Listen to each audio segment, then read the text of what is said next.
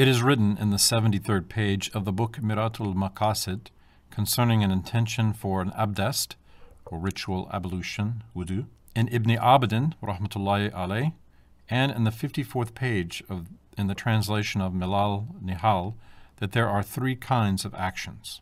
The first is ma'asiyat, that is, sinful actions. These are the actions which Allah Ta'ala dislikes. It is ma'asiyat, not to do what Allah Ta'ala has commanded to be done, or to do what He has prohibited. The second one is ta'at, those actions which Allah Ta'ala likes. They are also called hasana. He has promised that He will give ajr, i.e. thawab, or blessings, to a Muslim who performs ta'at. The third group of actions are called mubah, which have not been declared to be sinful or ta'at.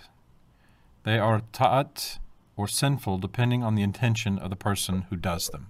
Sins are not exempted from being sins if they are committed with or without a good intention. The hadith, actions are good or bad depending on the intention, declares that the ta'at and mubah actions will be given rewards in accordance with the intention. If a person, in order to please someone, offends another person, or if he gives alms from someone else's property, or if he builds mosques or schools with haram money, he will not be given rewards. It will be ignorance to expect rewards for these efforts. Cruelty and sins are still sins, even if they are committed with goodwill. What is blessed about such actions lies in not doing them. If one does them knowing that they are sins, it will become a grave sin.